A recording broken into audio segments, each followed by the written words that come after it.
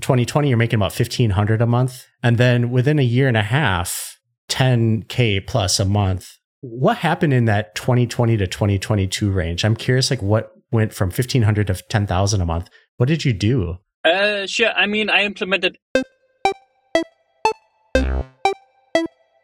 Welcome to the Hey Good Game podcast, where we chat with the creators of your favorite games that you secretly play in the cracks of your day.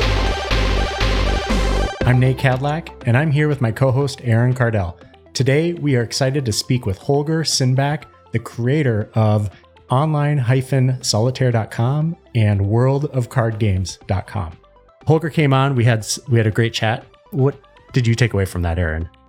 You know, I think his whole story was inspiring. You know, started out as a designer, learned to be a developer along the way. But, you know, I think the thing that really stood out to me is a lot of developers can get kind of focused on like just the tech around it or just the gameplay or what have you. Like Holger strikes me as like a true entrepreneur at heart, and just some of the techniques that he used to both figure out what game to pursue and just some of those different things along the way, I think were very inspiring and great story to hear.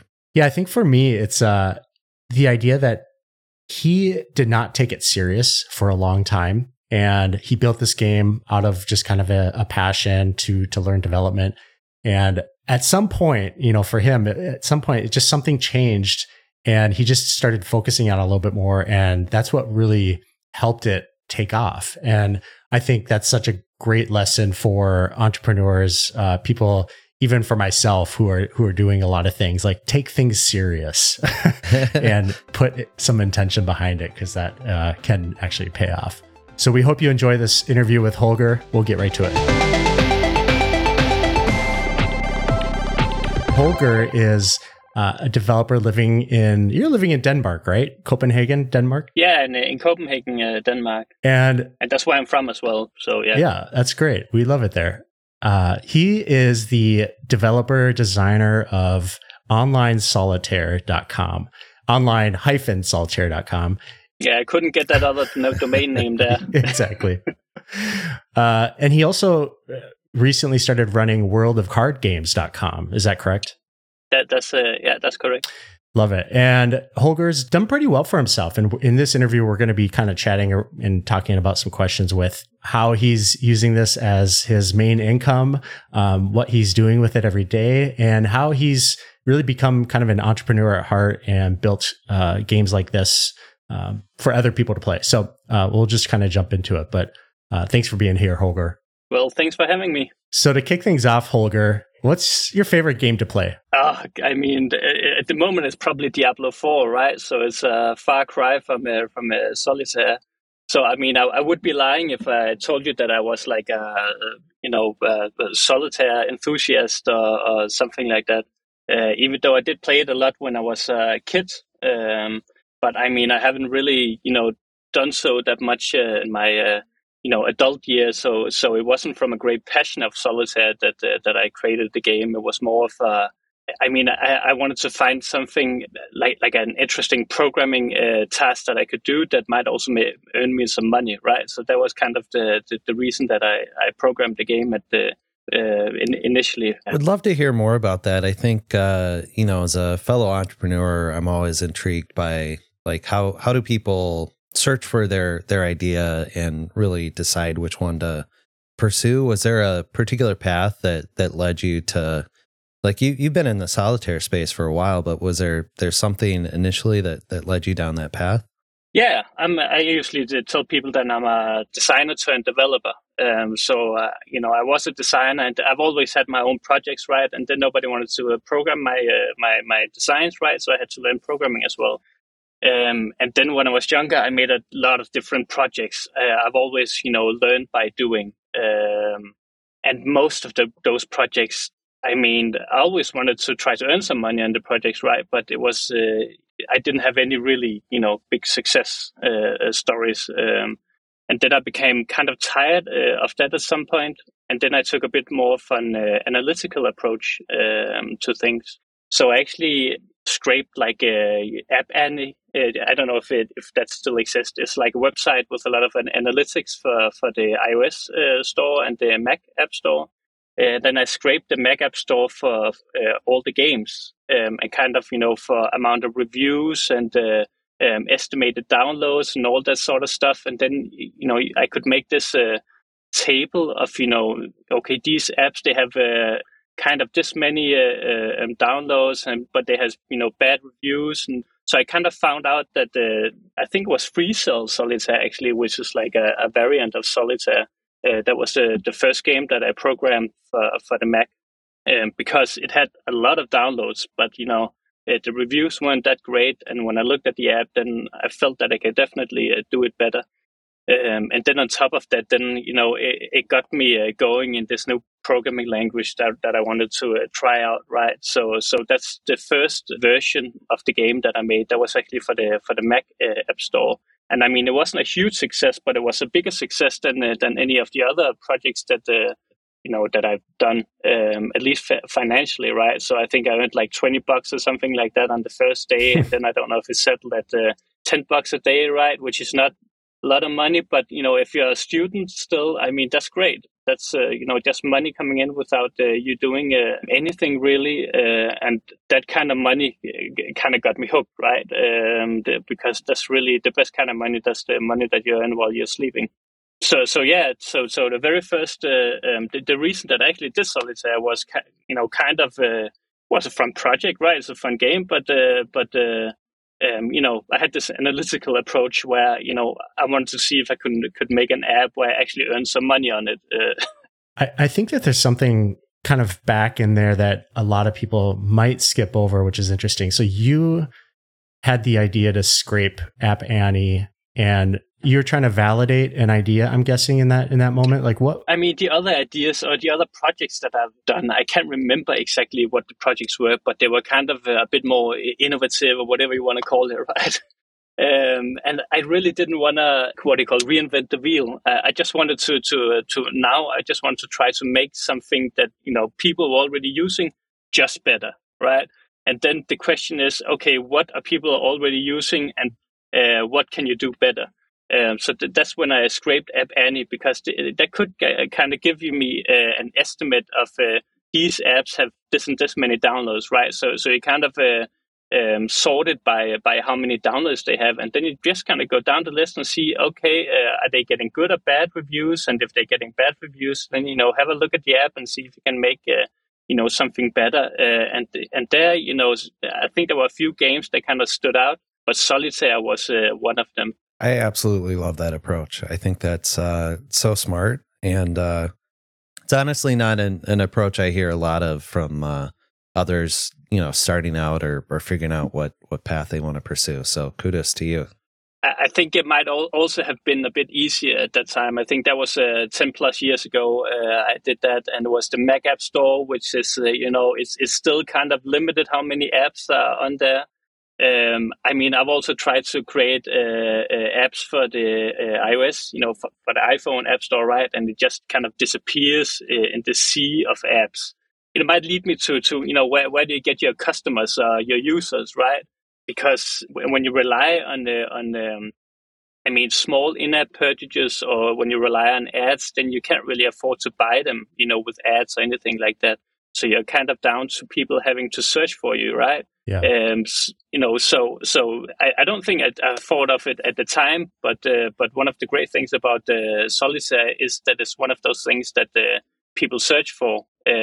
And in the Mac App Store, there were so few Solitaire apps on there that people actually, they had a chance to find the app that I created. I think. Sorry if I'm just kind of going off a bit on a tangent, and No, I think you're telling this story, and there's a lot of interesting milestones along the way.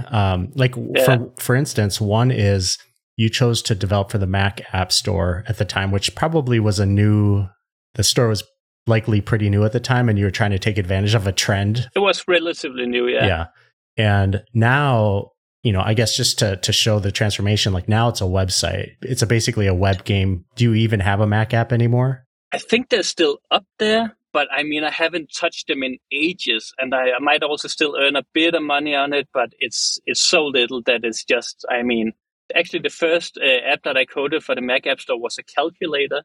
And that became quite popular. Actually, it was at times it was the most popular calculator, for the Mac, from the Mac App Store at least. Yeah. But I mean, people don't want to. I couldn't earn any money from it, right? So even though I had like thousands and thousands of downloads, right, I couldn't earn any money from that app. But Solitaire, for some reason, people were a bit more willing to pay for it, and I still have them up there, like a pro version that people have to pay for before they download.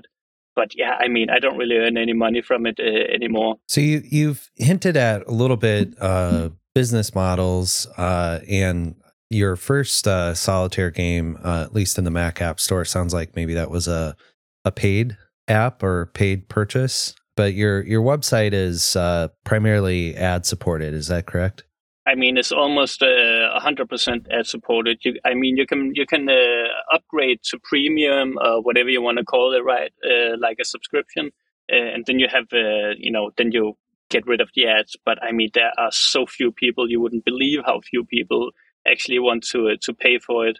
So I mean, it's almost 100% ad supported. But on the Mac app, which it sounds like you still have you gone back to put ads in that, or is that still primarily a paid option? The ones that are on there now, you have to pay for them before you can. I mean, that's like a paid app, right? So you have to pay it, then you can download it. I think I had a free. That was the first one. It was a free one, and then there was like a. I think that the way it worked, I can't really remember, to be honest. But I think the way it worked was that you had like 30 free games, and then you had to pay for it. And I think you could do that at that time. I don't think you're allowed to do that anymore by Apple. I'm not sure, to be honest. But I think there was at one point, then I couldn't do that anymore. People, they only pay for it if they're really forced to pay for it. Solitaire is one of those games that people just expect to be free. And I mean, in a sense, rightly so, right? Because there are so many options, and you can still download on Windows. I don't think it comes on default with Windows anymore, but you can still download it. And I mean, so yeah, it is one of those games that are usually kind of free, right? And people, the way the internet works is either you pay for it, otherwise you see ads, right? I think you honed in on a key business insight. It's really hard to stand out in the iOS App Store in a field of literally millions of apps. Yeah. From I guess both from a business perspective, but also a developer perspective, what are some of the other just differences you've noticed on native apps versus web games? Yeah, I know they're kind of similar in the sense that, I mean, whether people are searching on the App Store or on Google, then you kind of want to pop up, right? So you kind of have to either get good at search engine optimization, otherwise you have to get good at App Store optimization, or good at it, or be able to run campaigns and stuff like that. But I think it's a lot harder and a lot more expensive on the App Store than it is on Google. I think that if you kind of find your right niche, or if you kind of get in at the right moment in time, or whatever, you still have a chance in Google. Where, I mean, I've had on the Mac App Store, I did have some success, but on the iOS store, I've tried several times and I've had so little success. It's been, super, super hard, I find, to kind of pop up when people search for you. And then you're kind of left with paid advertisement, right? Where people kind of have to know your brand or whatever, right? And then they search your brand. But I mean, if you're making games, at least these classic games where people kind of know them already and are searching for them already, then you're just competing with so many apps, which is really, really difficult. So yeah, I mean, that's a very big difference between those two avenues, or whatever you want to call them. I mean, then there's the whole coding aspect as well. At least if you want to go completely in native and program it in Objective-C. I mean, you can probably also do it in React. I mean, you can do it in React Native nowadays, or some of these other platforms. But I mean, that's a whole different aspect, right? That's the programming aspect of it.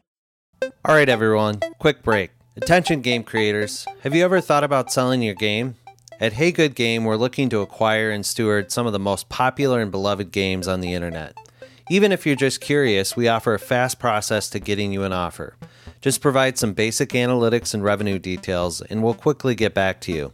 If you move forward with us, we usually close within 14 days. Visit hey.gg and see how we can take your game to the next level together. And now, back to the show. And when it comes to the business part of it, I mean, the programming aspect is kind of the last thing that you want to think about, really, which is, I mean, it's not very satisfying as a programmer, right? To kind of come to that realization, but it is. Spoken like a true entrepreneur. Yeah. Knowing that the bulk of your revenue is really coming from ads, has there been any like major frustrations with that business model along the way, or any hiccups on monetizing through ads? I mean, I hate ads as much as the next guy, right? I don't want to see ads, right? Nobody wants to see ads, but then again, nobody wants to pay for stuff either, right? And I don't want to pay for stuff either. So you're kind of left with ads. And from a business perspective, I can just say that ads are super nice. I'm a one-person business, right? So I don't have like a whole financial department or anything like that. So the way it works is that you just kind of hook up to an ad network, and there are a lot of different ad networks. I use Freestar and have been very happy with them. There are a lot of other ones that, find the one that you like. But the way it works is, they show ads on your website. You basically just provide the space for them, and then they send you a check at the end of the month. Revenue-wise, it's just so simple, right? Compared to a paid for solution, right? Where people are subscribing or whatever. I also just implemented a subscription model on World of Card Games, and people are willing to pay, more willing to pay for these multiplayer card games on that page. But then I log into Stripe and I've implemented all this stuff. But then I also see, okay, I have to deal with taxes somehow, right? Then you have to deal with taxes from England and from different states in America, and it's just like, oh Jesus, it's a lot of hassle compared to this amount of money getting into your bank account once a month, right? That's just it's a lot simpler and easier. And people complain about ads, right? But then when they have the option to remove the ads for a small fee, then, they don't complain that much anymore. That's potentially really interesting insight. So when you give people the option to pay to remove the ads, do you get less complaints about the ads, even if they're not exercising that option? I mean, I don't really have any measurable insight into that, but I would say, yeah, I do get less complaints. I think people are less likely to write me. I mean, the way that I do it is that I have the ads, and then just above the ads, then I have a little text button that says hide ads. And then when you click that, then you kind of go to like a screen where it says you can hide ads for, I don't know, it's on World of Card Games, I think it's $5 a month or something like that, which might sound like a lot, but, a lot of people, they spend several hours a day on the site. And when they kind of see that, then I think they're less likely to complain, because they know, they know like everybody else, there's no such thing as a free lunch, right? So either you pay, otherwise you get ads. Do you think with web-based games, there's any other way to monetize? No ads is one option, but coming out with a product or coming out with something else that's maybe more in line with your brand. Have you thought about this at all? I have. I had a period where I thought about it. It's a couple of years ago, was with online Solitaire, and I tried a few things. One thing, for example, was that I was intrigued about was this, I can't remember I think it was called like an offer wall. And there are different services out there that are kind of offering those kind of things, which is, okay, then you go through a survey, for example, right? And then once you've gone through the survey, that's something that somebody else is paying for, right? That they want a survey made, and then they need somebody to do the surveys, and then, you can choose to do the survey, and then you give them like, okay, then you don't see ads for a week or something like that. And I think I still have like a pollfish survey kind of thing on online Solitaire still, that people can take, and then they don't get ads for a week or something like that. But I mean, so few people are using it, and I mean, there wasn't anything effective about it. I also tried to kind of hook up with what do you call it, like a card deck website that sold card decks, like sure, actual card decks. Yeah, actual, physical card decks. And then they had like a referral fee that, then you could get 10% of the when people bought something. And then I kind of tried to advertise with that, but that was also just a total failure, right? I don't think that I got a single click. And it's also the thing about ads is that it's at least it still is before Chrome kind of Google will take it away at some point, right? That you're tracked all over the web, right? So the advertisers have become really good at targeting specifically what you want, right? And with these other things like a survey, I don't know, it's not really targeted. And the same thing with the card decks. I mean, you might be playing like a online solitaire game, but I mean, the chances that you're in need of a physical card deck, they might not be that big, right? So, ads, they're just magical in the way that, they're really targeted towards whatever you're interested in and what you search for or whatever, right? So, yeah. So, I've in summary, I found nothing that compared to ads when it comes to revenue. One thing that I'm always intrigued by is I'm a designer myself, but I'm not really a developer at all. And you made that transition. And I guess maybe for designers who might be listening to this, what would you kind of say to them in terms of like how it's helped you? I'm curious about your path a little bit from designer to developer, because that is always a dream of mine to be like, I just want to build all my own stuff that I've designed. But I've backed away from that a little bit. So I'm kind of curious about your story from that change. I mean, you really have to want it, right? It's hard to be good at everything. These days, if I wasn't self-employed and I had to find a job somewhere, it might sound like, okay, then I can just go out and say, I can do everything. I can design and I can develop and I can do backend and I can do front-end, right? But the truth is that, I wouldn't really fit super well into any of those roles, right? Because I'm not amazing at any of those things. So, I mean, for many designers, I don't know. If you want to go into development, I'd probably kind of maybe stick to a front end because it's so closely, at least when you're developing for the web or for as an iOS app or whatever, it's so closely related to the design that you kind of have to. I think you almost have to know a great deal about front end development to be a really great designer, because now it's also about like the movements of buttons and what happens when you hover over this thing and all that sort of stuff, right? And I think for designers, that's a much more natural step to look at this front end stuff, because it that's how you integrate a design, right? Yeah. And you're moving around colors and making buttons bigger and smaller and all this sort of stuff. Once you get into like the backend stuff, working with databases and all that sort of stuff, I mean, that's just it's so different from what you're doing. So if you really want to do it, I mean, you really have to want to do it to do it as a designer. I think I've always been kind of an entrepreneurial type, so I didn't really think I don't think that I felt like I had a choice. I kind of felt like I had to do it to kind of get my own little weird projects off the ground. And then I also found some interest in it, at some point down the road.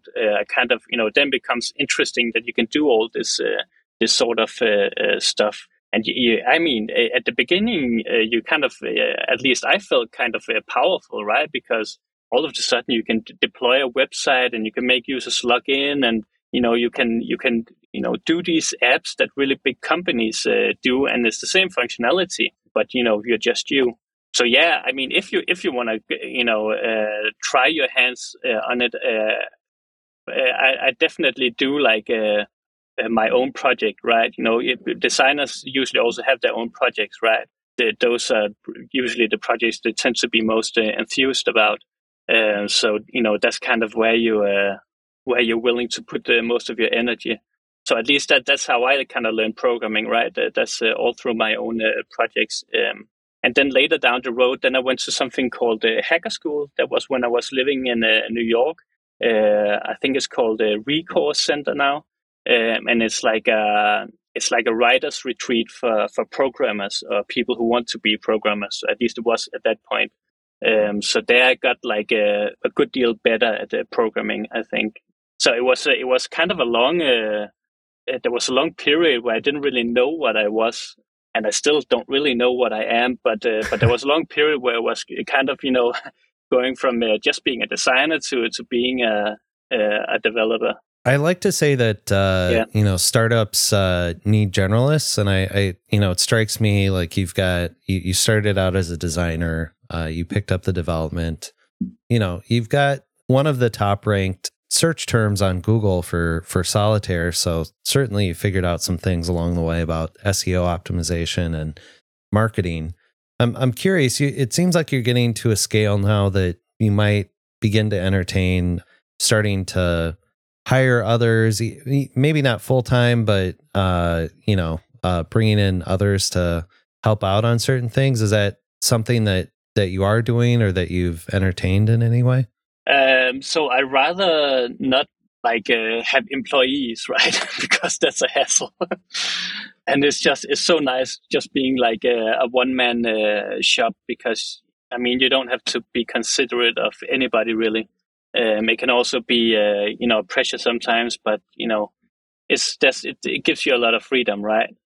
And I think if I were to hire somebody, I think it would be a programmer, specifically because I got this World of Card Games. I bought that earlier this year, and there's a lot of stuff that needs doing there programming wise. But that's just a whole new ball, kind of game, right? To find a good programmer and then hire them and manage them and all this sort of stuff. That's like learning SEO from scratch or something. And it seems like a big task in my mind at least. So I get these days I do pay people like freelancers, but that's I think it's mostly entirely for SEO related stuff. So that's for like running campaigns and different kinds of SEO related stuff. Like a lot of people are working with the SEO. You can only get so far doing things. You can get far by doing things by yourself, but you can only get so far. And if you also want to spend time, doing other stuff, then you better find somebody good who can help you with it. I could spend all my time doing SEO, and that, from a business standpoint, that might actually be the best thing that I could do. But it's also incredibly boring, all this SEO stuff. So yeah, so that's that's kind of that's where I spent the most of my money on freelancers. Cool. Yeah. I think a lot of developers, whether they'll be able to verbalize this or not, are kind of averse to the idea of doing acquisitions. I think there's sort of a mentality of, well, I could just build that. So I'm curious your thought process on making your first acquisition. I think that's super cool that you explored that and actually saw it through. Yeah, tell us a little bit more about this acquisition and what led you down that path. Sure. It wasn't something that I was pursuing myself. It was kind of a bit coincidental in a way. I wrote an article a couple of years back talking about my story with online solitaire, and then I got an email from the owner of World of Card Games, and we just kind of exchanged ideas, and I gave her some advice, and she gave me some advice, and that sort of stuff, and then we just kind of kept in contact. And I liked the site, and I didn't really know where to go from where I was with online solitaire, right? Kind of how do you scale, if you can say that, right? Do you build iOS apps, or do you go back to Mac apps, or do you build like new games, and which games do you build, right? And then at one point she got thoughts about selling the site. That kind of, okay, that then it became interesting for me. And then, I had a serious look at it, and, we looked at it together, and then she ended up deciding selling it to me, which, it's super. I really like the site. It's built a while ago, so it needs some updating, both design wise and programming wise. But I'm working on that. So I mean, there's a lot of work that needs to be put into it. But it's really got a lot of great potential for growth. And I mean, in relation to programmers, yeah, they're notorious for saying that you can just build that yourself, right? And that's true with all things program. You can just build it yourself, but some things take a long time to build. Okie dokie. A quick break. Are you a fan of games that challenge your mind and sharpen your skills? Dive into the world of Hey Good Game, where brainy fun meets creativity. Like Sudoku, but need a bigger challenge? Check out Kokoro Conquest. It's a fun test of logic and math skills. Then, get ready for Crosswordle. It's a matchup of crossword and Wordle, a new take on word puzzles that will keep you guessing and engaged. You'll find those games and others at hey.gg. And now, back to the show. And a Solitaire website, I mean, it might not look that complex, but it is a bit complex, and it will take you some time to build. Multiplayer card games, I mean, that's a whole other ballpark. The code base for World of Card games is a good deal bigger than for online Solitaire, and it's also more complex. So I mean, that would have taken me a long time to build those games, and more important than that, it already had a stable user base, which is something that's worth a lot of money. Even if I had to like scrap all the games and build everything from the ground up, I mean the active user base and it hasn't got like great rankings in Google, but I mean it's been up there for a while and it has decent rankings, and Google trusts the site, and that's worth a lot as well. So I mean, you're not only buying a code base, you're buying like current users, the current user base, and you're buying like a placement in Google or on the App Store, whatever it is you're buying, right? So you're buying more than just a code base. There's a lot of interesting tie-ins too. I mean, that feels like it was just a natural fit, in terms of being able to cross-promote Solitaire with World of Card games. How do you deal with all of these new users? Like, how do you wrote a blog post recently a little bit about email communication and how you're really trying to adopt email more. Like, how do you build that community, keep it going, not upset people in that transition? How do you think about these things? I mean, you don't really. I upset people. People are very upset. At least some people are very upset. I mean, I keep the lines of communication open, so people, they can write me. It's very easy to find my email, and they do write me, and they complain or they vent. I also have like a canny. Do you know a canny board? It's like a then people can come with product ideas and stuff like that. So people also write there. And I mean, it's just, I mean, the angriest people, they shout the loudest also, right? So I can see on the Kenny board, it seems like there's a lot of angry people, but I also do get emails from people who are very happy with some of the recent changes. One of the recent changes that I made, which pissed a lot of people off, was like what do you call it, like an AI checker for the chat. So people, they can chat with each other on the website, right, while they're playing games. As with all other places where people can communicate, there are some very people who are saying horrendous stuff, right? But just absolute assholes, right?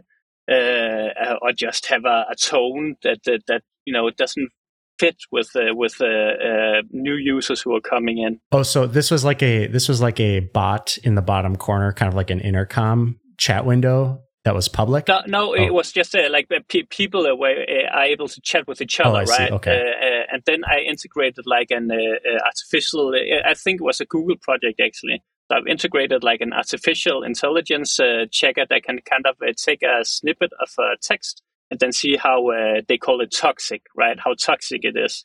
And then I can kind of, the thing I'm doing really, I'm not really saying you can't write it, but I'm kind of giving people a pop-up saying, are you sure you want to write this, right? You're an absolute asshole. Are you sure you want to, post this? And then, they can say, yeah, I want to post that, right? And then if they cross like a threshold or if they write like enough messages, now I've also implemented that they're getting automatically banned, right? and it's like a 3 strikes and out thing, right? First for an hour, then a day, and then forever. I think it is.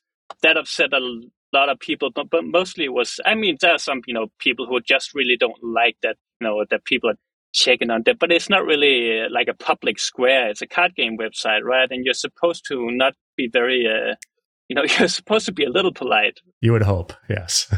Yeah. So, but there are also then there are people who are really happy with that. So, you make changes, and every time you make changes, you kind of piss some people off. But you have to make changes to move forward.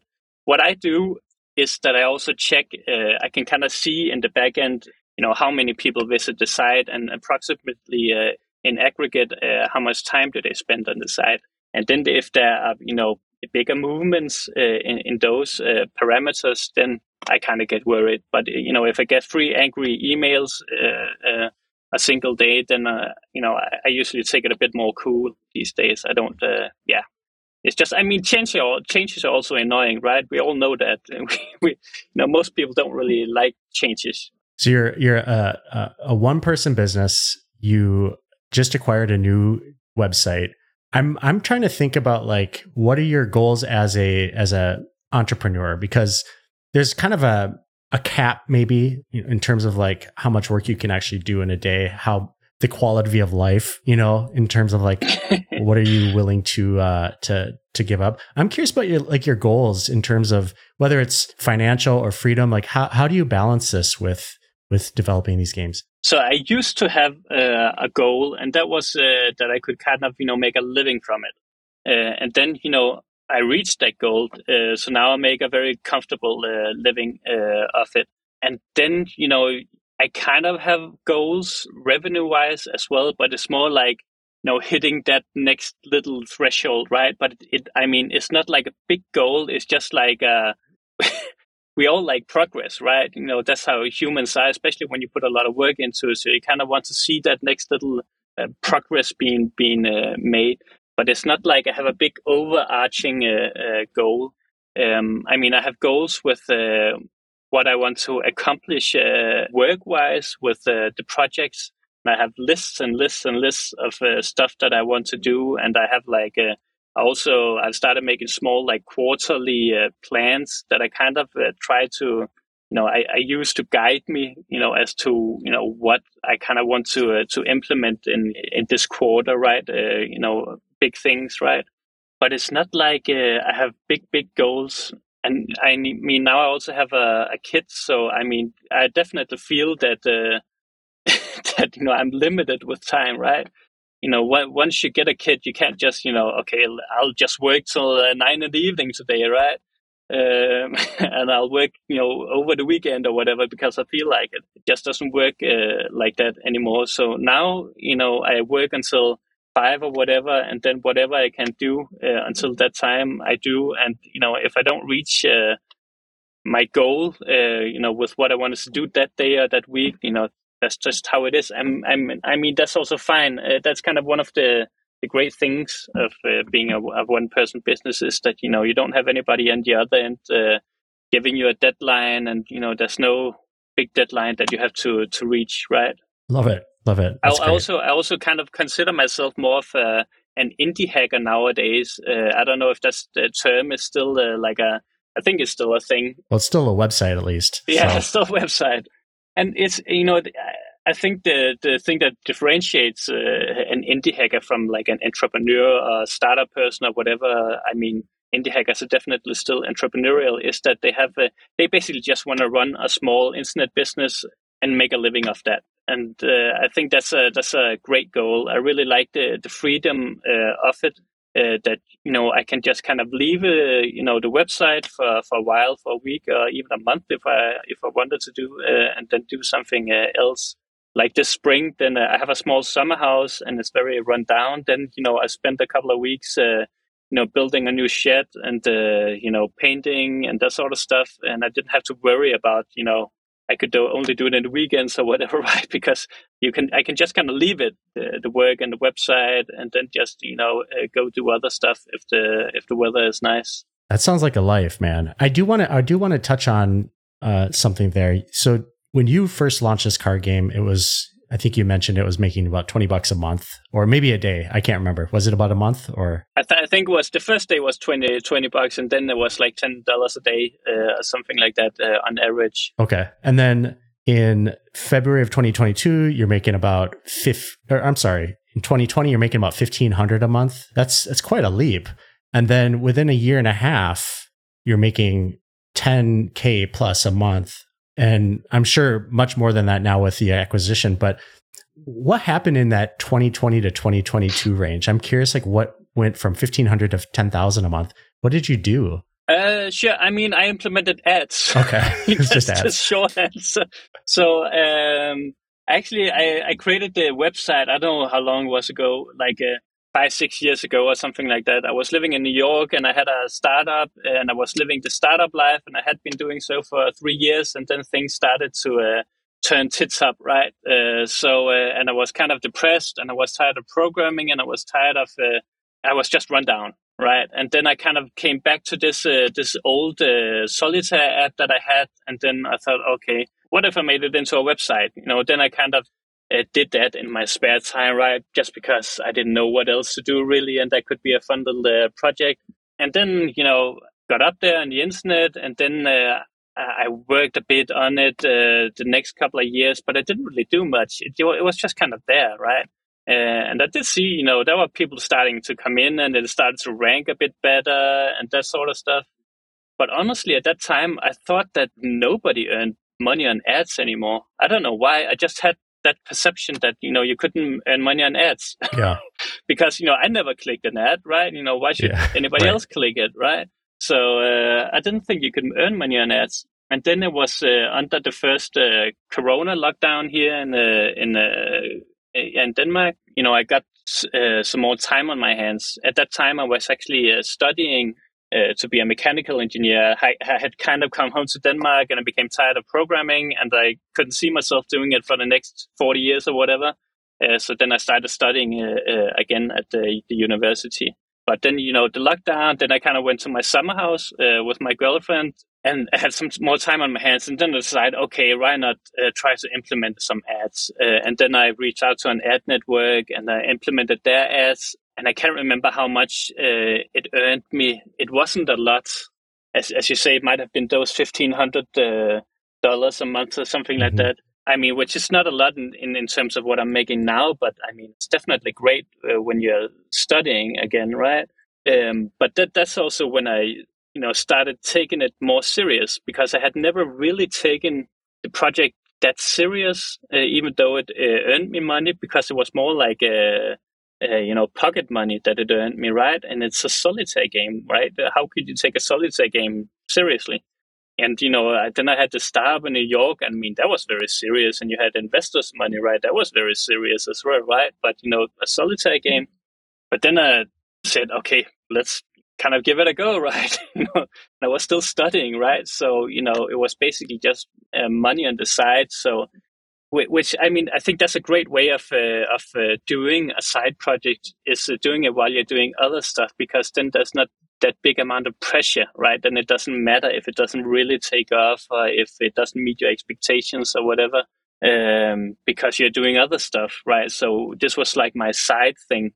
But then, I started to fix all these bugs that the website had, and I started to, learn more about SEO, right? Which I hadn't really known much about, right? It had always been like a black box to me, something that I'd been scared about. And then I implemented all these SEO improvements. And, I just got more serious with the whole thing, right? And then I found a new ad network. And then, gradually, month after month, things just started taking off in some sense. And I think the first month that I hit, it must have been almost $10,000, right?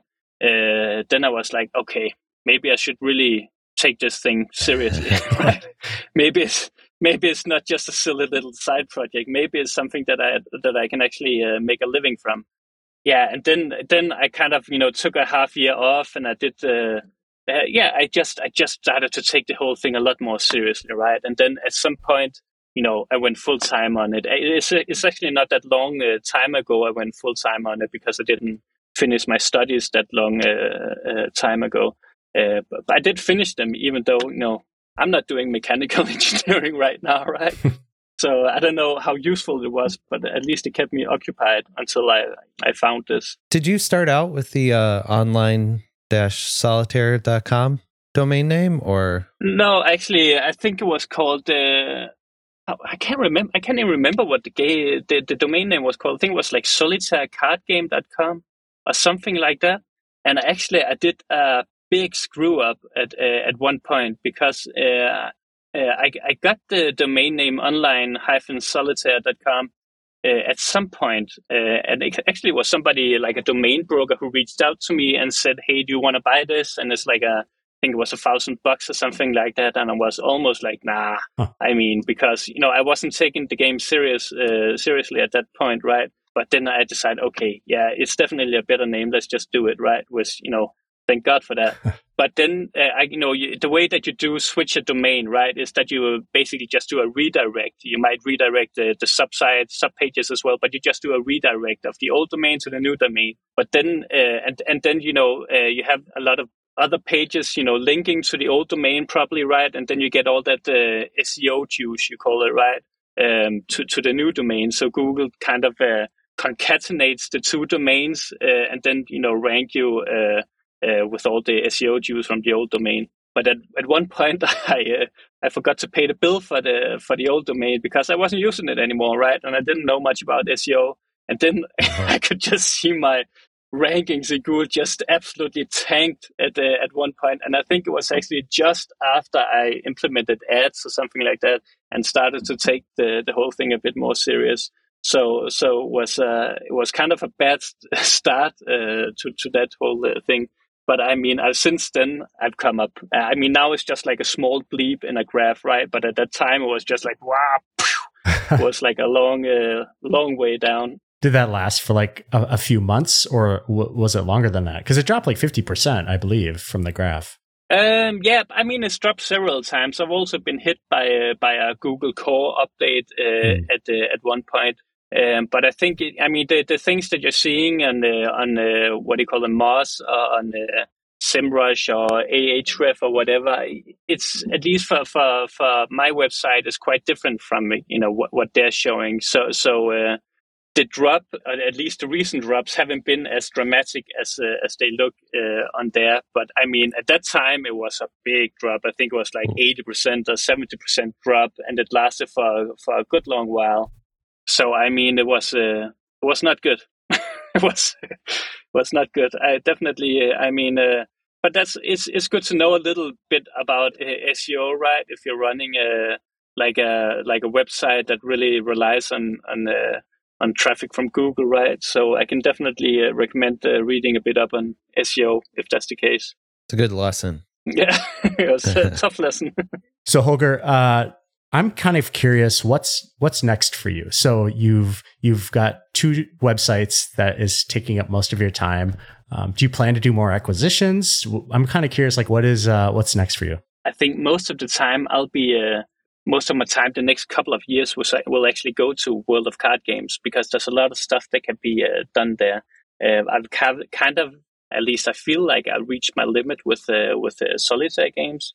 I mean, a lot of it is just SEO related stuff nowadays. You can still add new features and such things, but the return on investment, it's limited how much better you can make them.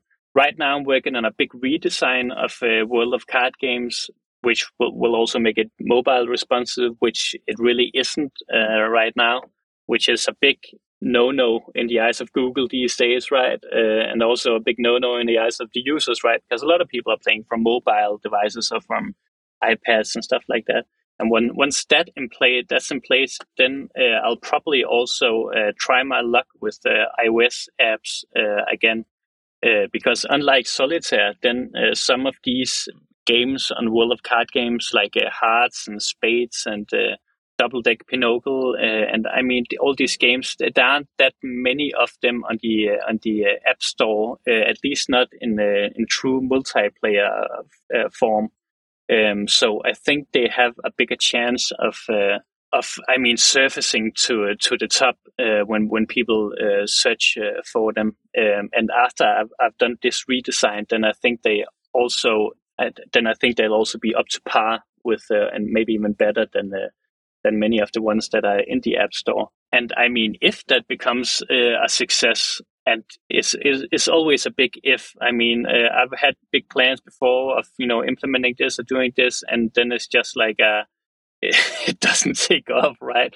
So, but I mean, if that becomes a big success, then you kind of have something nice, right? Because then you have something that can both be for the web and for the iPhone, and that is like a multiplayer card game platform, right? And there's a lot of classic multiplayer card games. So the next step after that would probably be to expand the selection of card games on worldofcardgames.com. So yeah, so I mean, and there's enough work in that to keep me occupied for at least a year or two, I think, and that's fine with me. That I kind of know what I'm doing. Well, I think that's a really interesting. I think especially since you were scraping App Annie for ideas for things to build, and now you have however many, I'm guessing millions of users at this point who have or are playing your games. And you get to use them. Like you get to source ideas from your players. And so I think, you have this ability to validate. And I think that's your instinct. And that's what's really interesting to me to see like what's going to come for you. I think there's a wealth of knowledge that you have that you didn't have before. So that's kind of a cool story and being able to tap that for new ideas. Actually, I think the truth might be a bit simpler and a bit more boring, which is that I stopped reinventing the wheel, right? That I just kind of, I took something that was already there, something people already know, and then I just tried to make it nicer.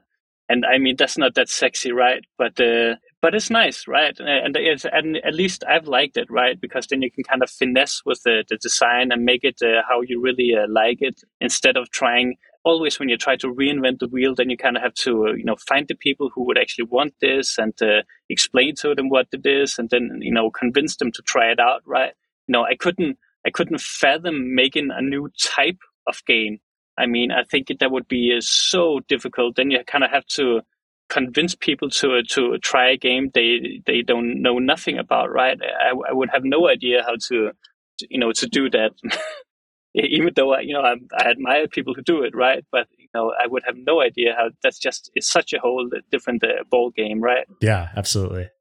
Well, thanks so much for being here. I think for people listening, there's so many great things to come out of this talk in terms of like entrepreneurship, indie hacking, building games, even if they seem boring at first, and then there's potential for it to actually pay for your lifestyle, which is quite amazing. Well, thanks for having me. And if you have any questions or whatever, I mean, feel free to write me at either Holger at World of Card Games or Holger at online-solitaire.com.